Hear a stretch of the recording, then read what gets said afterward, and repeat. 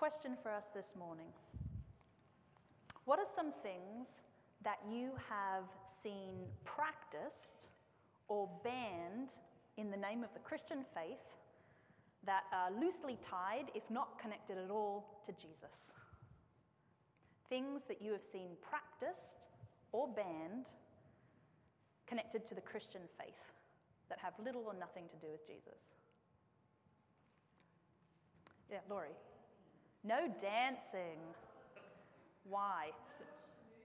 No watching movies. Anything else connected that you've seen banned or practiced that really have nothing to do with the scripture or anything? No drinking alcohol. Right. Jesus made wine. Yeah, Rob. No playing cards. Yep. What about the red Starbucks cups? What? There's a big ban over the Starbucks cups. Oh, right. Oh, wow, that's an unusual one. That's very specific. Yeah, no Starbucks cups. Because no pants. Oh, dresses and skirts. Yeah, right. I had a friend who did that. Yeah.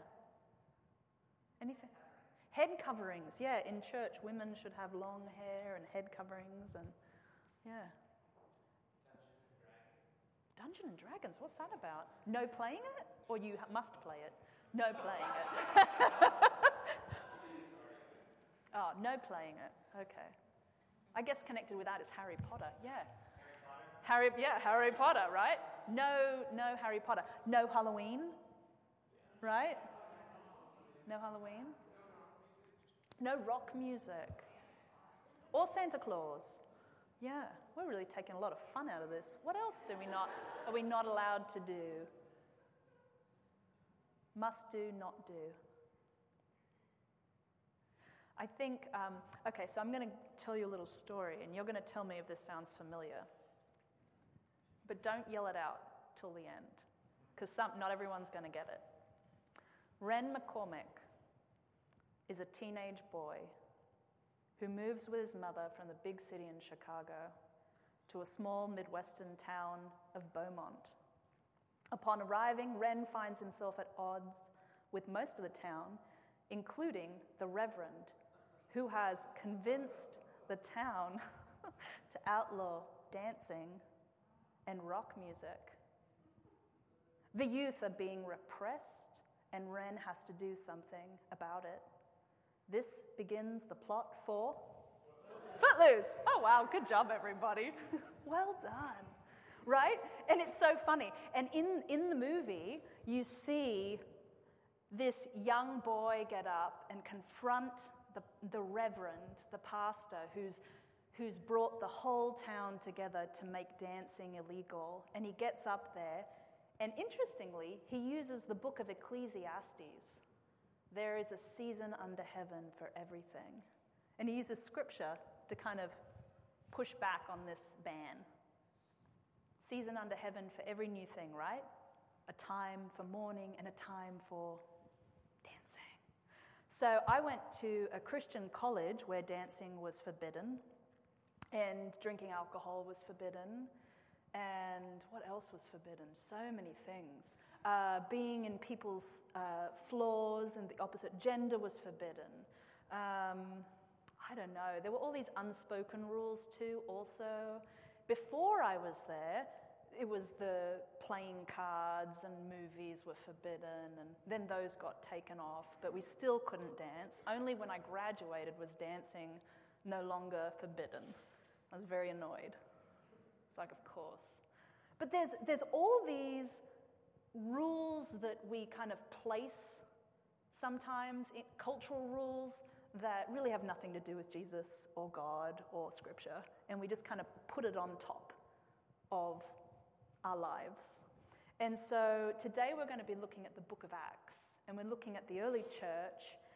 And in the early church were many different cultures, many different groups coming together. And some of the cultural pieces they carried brought rules and regulations that really had nothing to do with Jesus. and the movement of the Holy Spirit and where God wanted to lead the church. And so in the early church, you had Pharisaic Jews joining the early church. You also had Samaritans joining the early church. You had people converting, like the Ethiopian eunuch, who was a foreigner. And then you had the first Gentile believer coming to join the church, Cornelius. And you have this really interesting interaction between Peter, coming from a very solid Jewish background with this strong delineation between clean and unclean, and clean food and unclean food, and rules that were followed so religiously, right? Religious rules. This is what you must do to be right before God, and if you don't do these things, you're not right, you're unclean. And all of a sudden in a vision, the Holy Spirit came and said, no, I'm going to push you on this. You need to go and meet with this person who's a Gentile. And so Peter went because of the Holy Spirit and this vision that he had.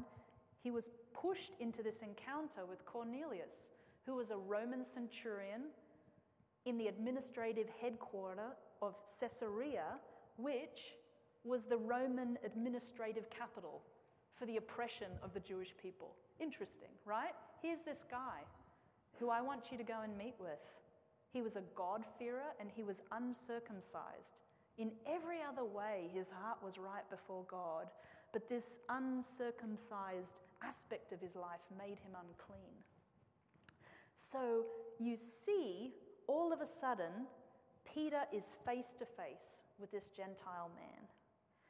And he goes and eats with him, and he stays in a house with him.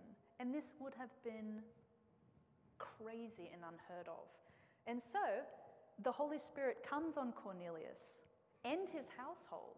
Like, God is with this man. And so all of a sudden, Peter's like, this is the right answer. This is what I must do. The Holy Spirit has come and has shifted this for me. And so, but what's interesting is that immediately after, Peter is brought before the council in Jerusalem. What did you do? Not that Cornelius became a believer, but why were you eating with him? Interesting. This rule around eating that was brought up. Why are you eating with him? He is unclean.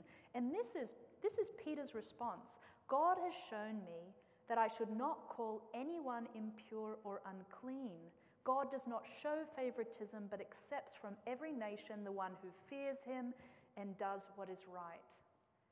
And then the council accepts this new work of the Holy Spirit, and they rejoice. So we have Gentiles, they're now in the mix. They are accepted, they're a part of this new early church. So this is the new stage of where things are in the book of Acts. And so we're going to jump into Acts 15. Before we do that, how about I pray for us? Jesus, would you meet with us here today? As we gather as your people, and Holy Spirit, would you lead and direct us as we listen to your word?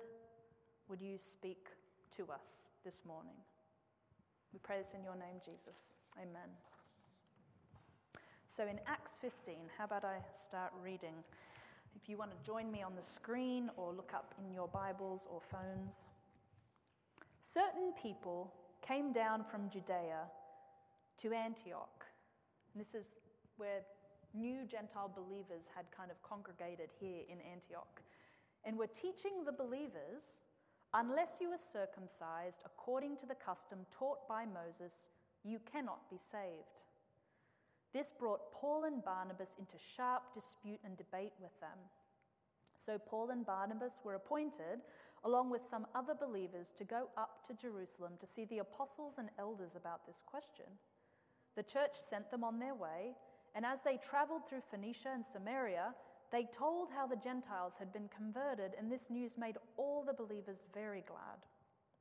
When they came to Jerusalem, they were welcomed by the church and the apostles and elders, to whom they reported everything God had done through them.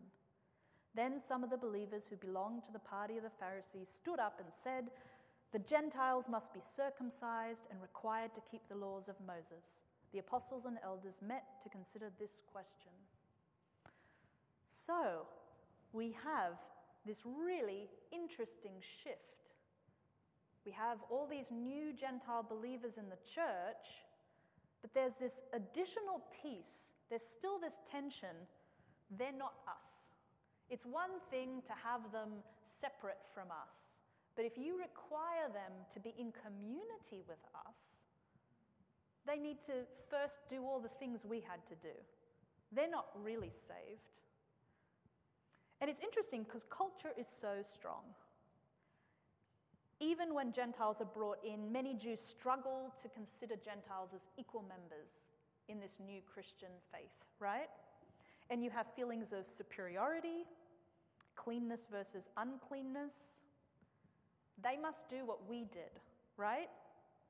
And you've got this interesting Pharisaic group, which makes a lot of sense, because they had over 900 rules that they followed very closely. And so for them, they were saved, but they were worth it, right? They were worthy of being saved. But these people are not worthy of being saved. They haven't done all the things we've done to earn this. And so you have this weird division in the early church. They are not like us. They are not clean like us. And so that is the issue. And so they're going around causing confusion and mayhem in the early church. They're trying to persuade the Gentiles, first, you must become circumcised.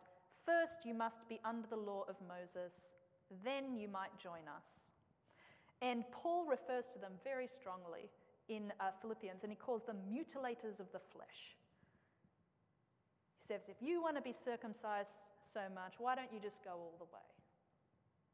That's rough, right? So the issue for the conservative Jews, unless you are circumcised, you cannot be saved. And this brought Paul and Barnabas into sharp dispute and debate. And it says in the New Living Translation, they argued vehemently. So my question is, why fight over this issue? Why do you think the early church, why do you think Paul and Barnabas were like, no? Why go and get the council together over this issue?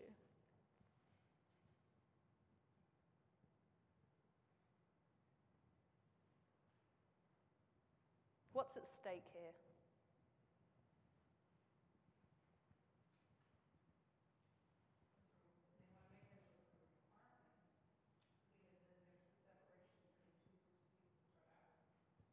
Yeah. Yeah. They're trying to separate, make the group become like them. Yeah. Yeah.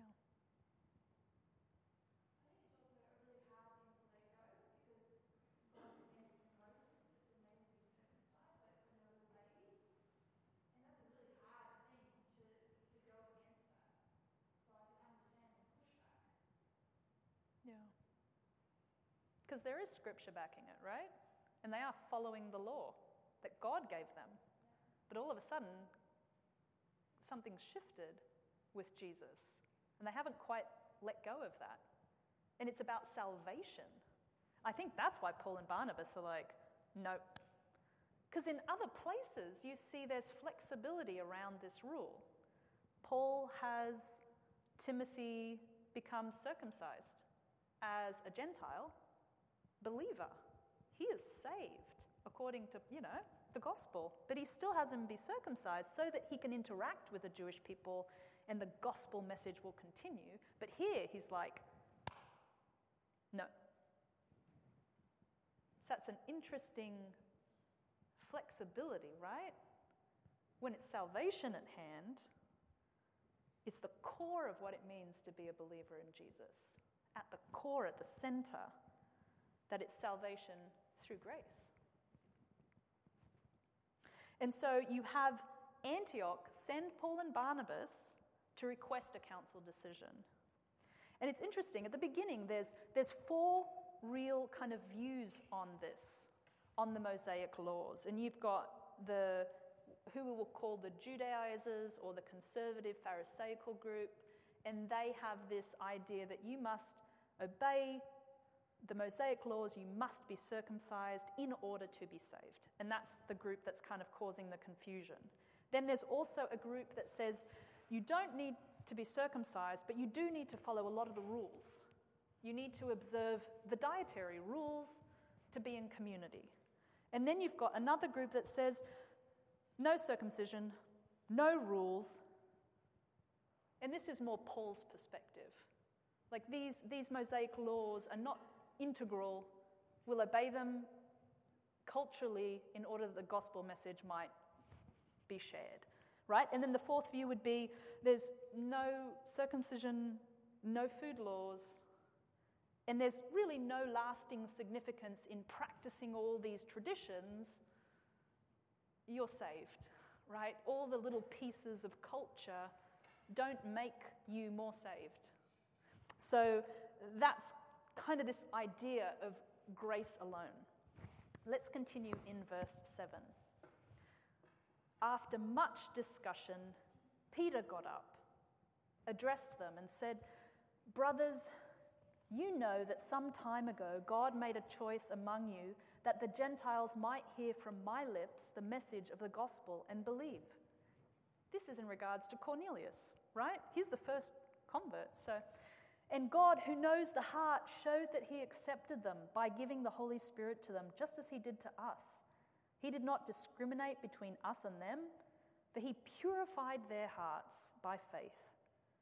Now then, why do you try to test God? And in the message it says, why do you try to out-God God? I like that. By putting on the necks of Gentiles a yoke that neither we nor our ancestors have been able to bear. No, we believe it is through the grace of our Lord Jesus that we are saved, just as they are. The whole assembly became silent as they listened to Barnabas and Paul telling about the signs and wonders he had done among the Gentiles through them. So here we have Peter speaking with spiritual authority in the church, apostle, disciple, chosen by Christ to lead.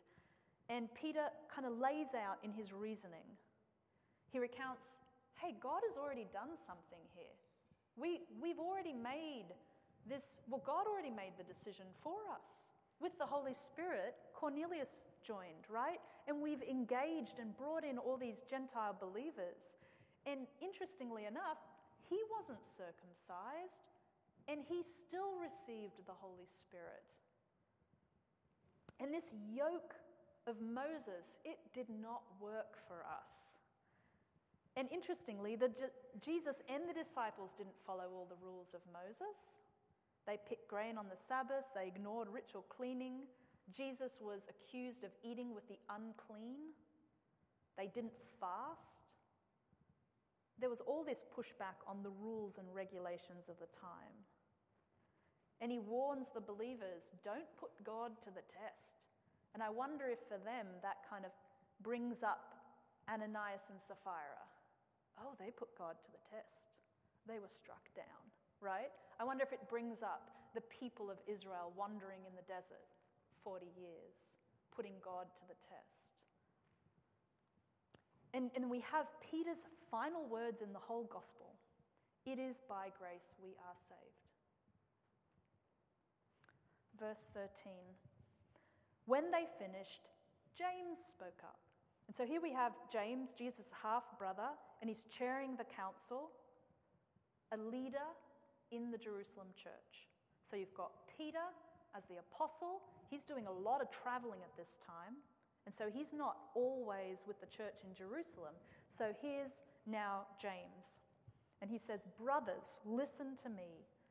Simon Peter has described to us how God first intervened to choose a people for his name from the Gentiles. The words of the prophets are in agreement with this, as it is written, and he's referring to Amos 9 here.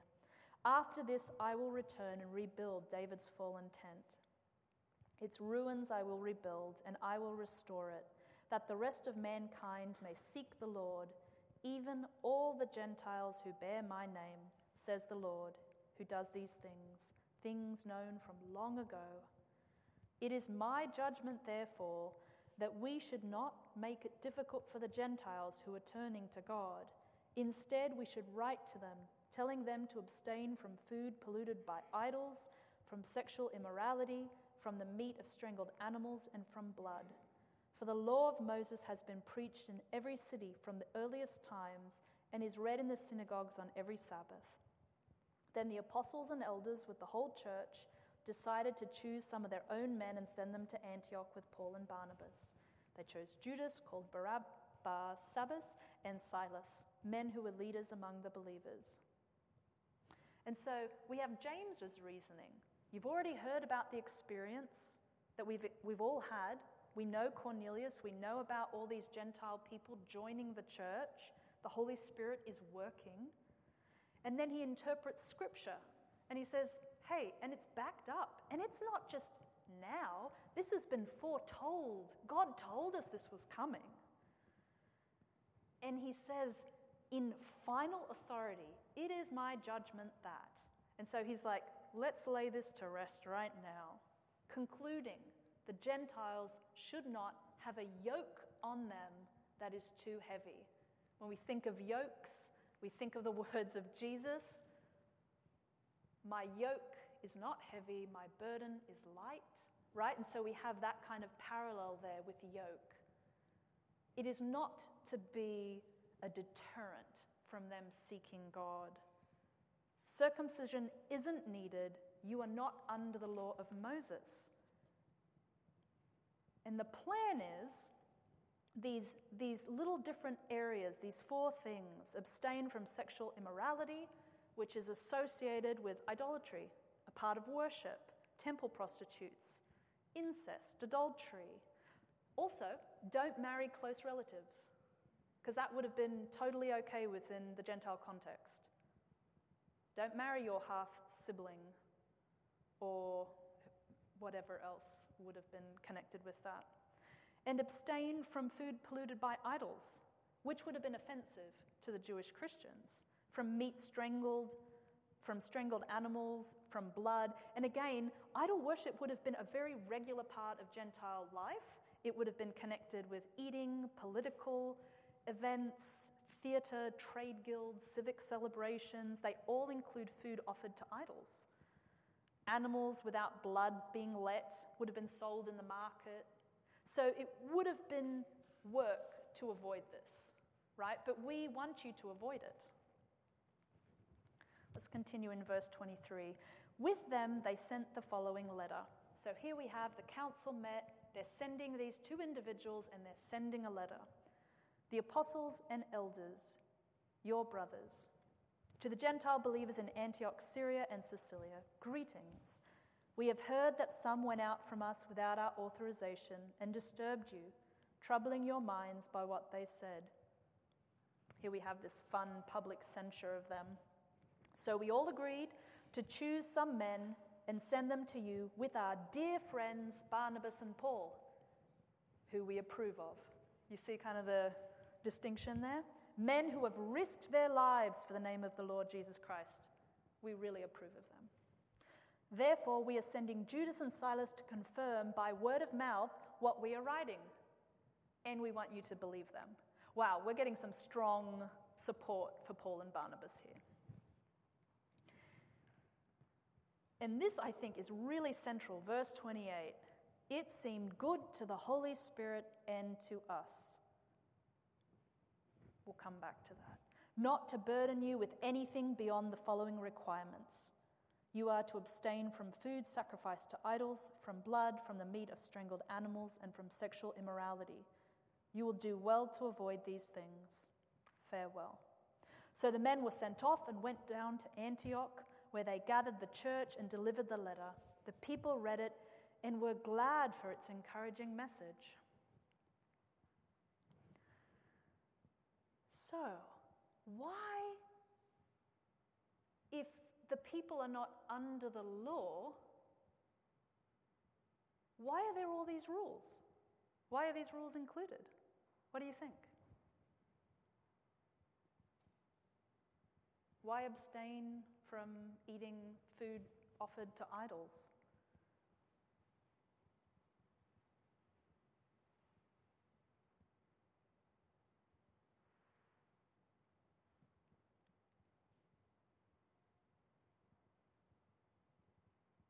particularly with this in mind. 1 Corinthians, this is Paul writing here.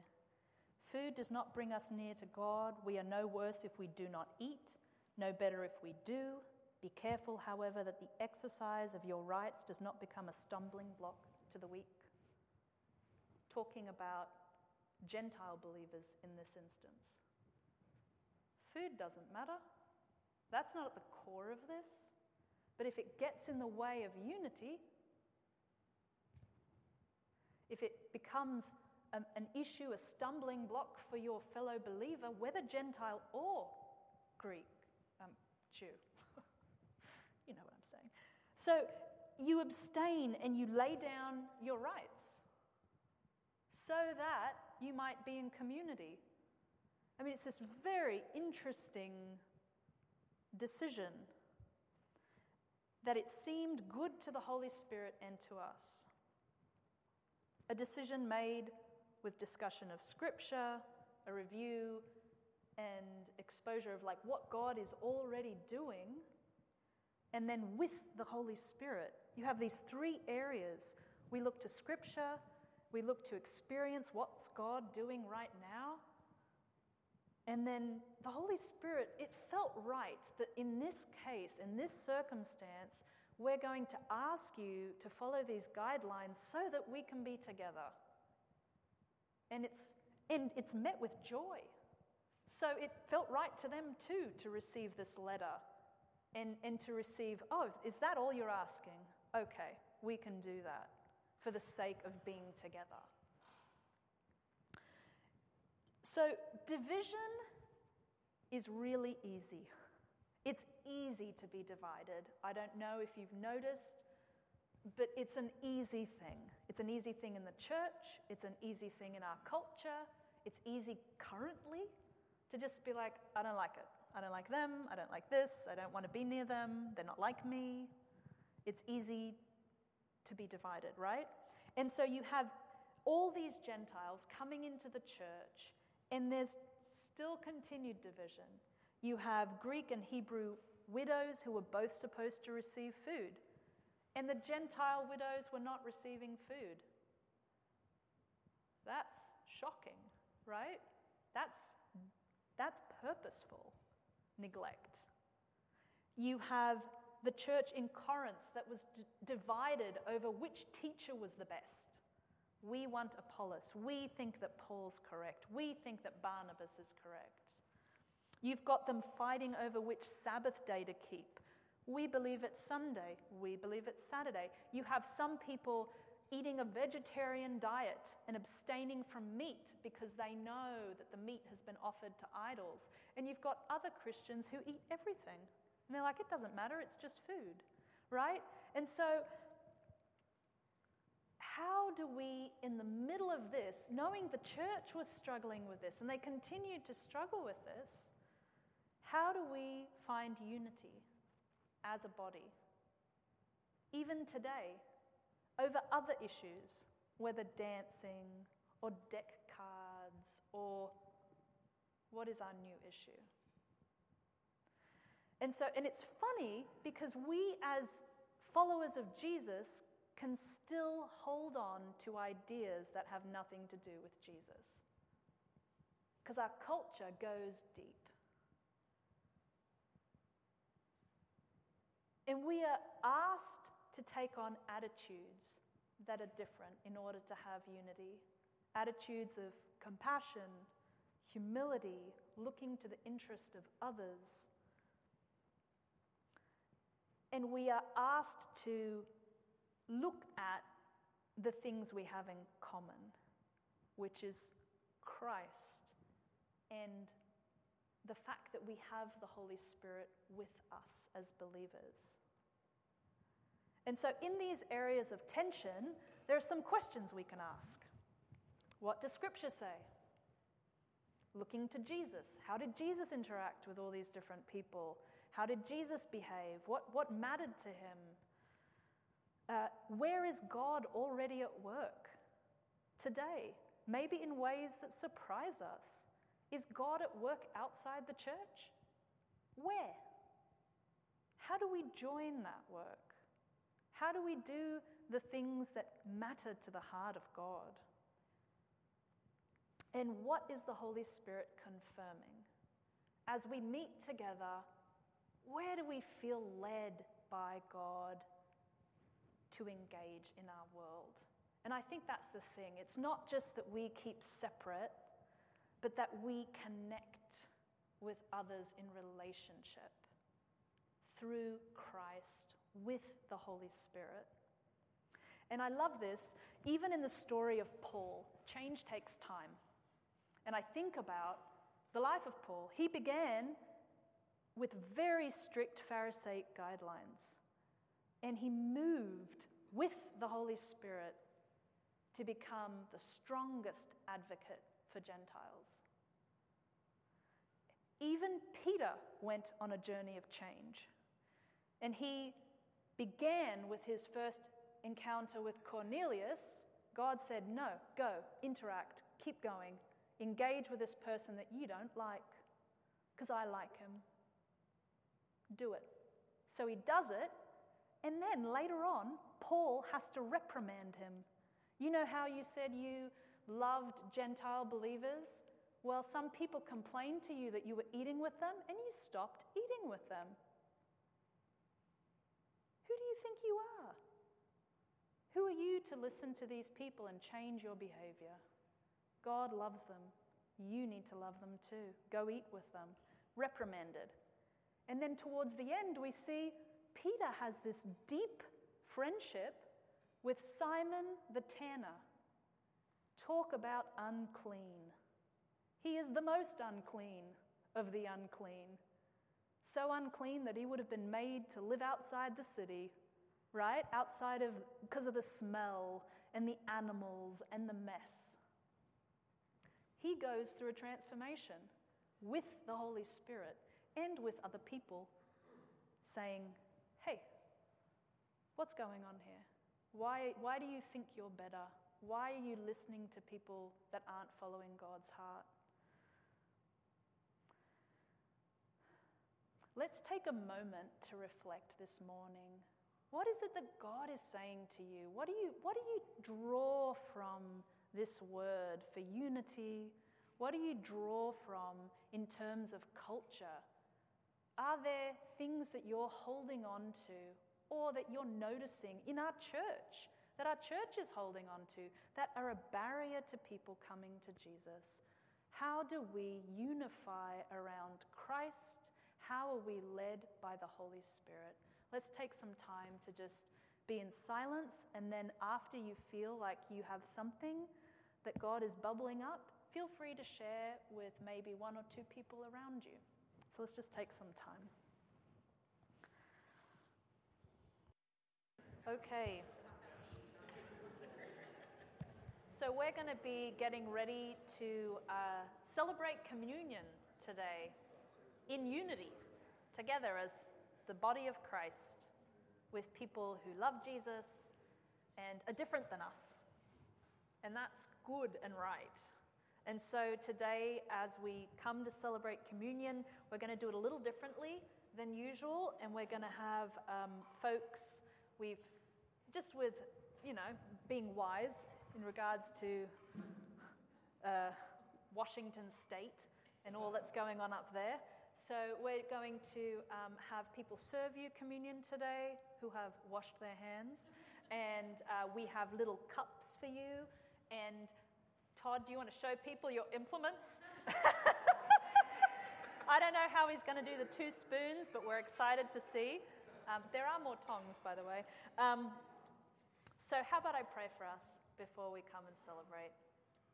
Jesus, we thank you so much for your deep love for us and the fact that you are so, so kind, that you extend to us such grace, even though we don't love each other well.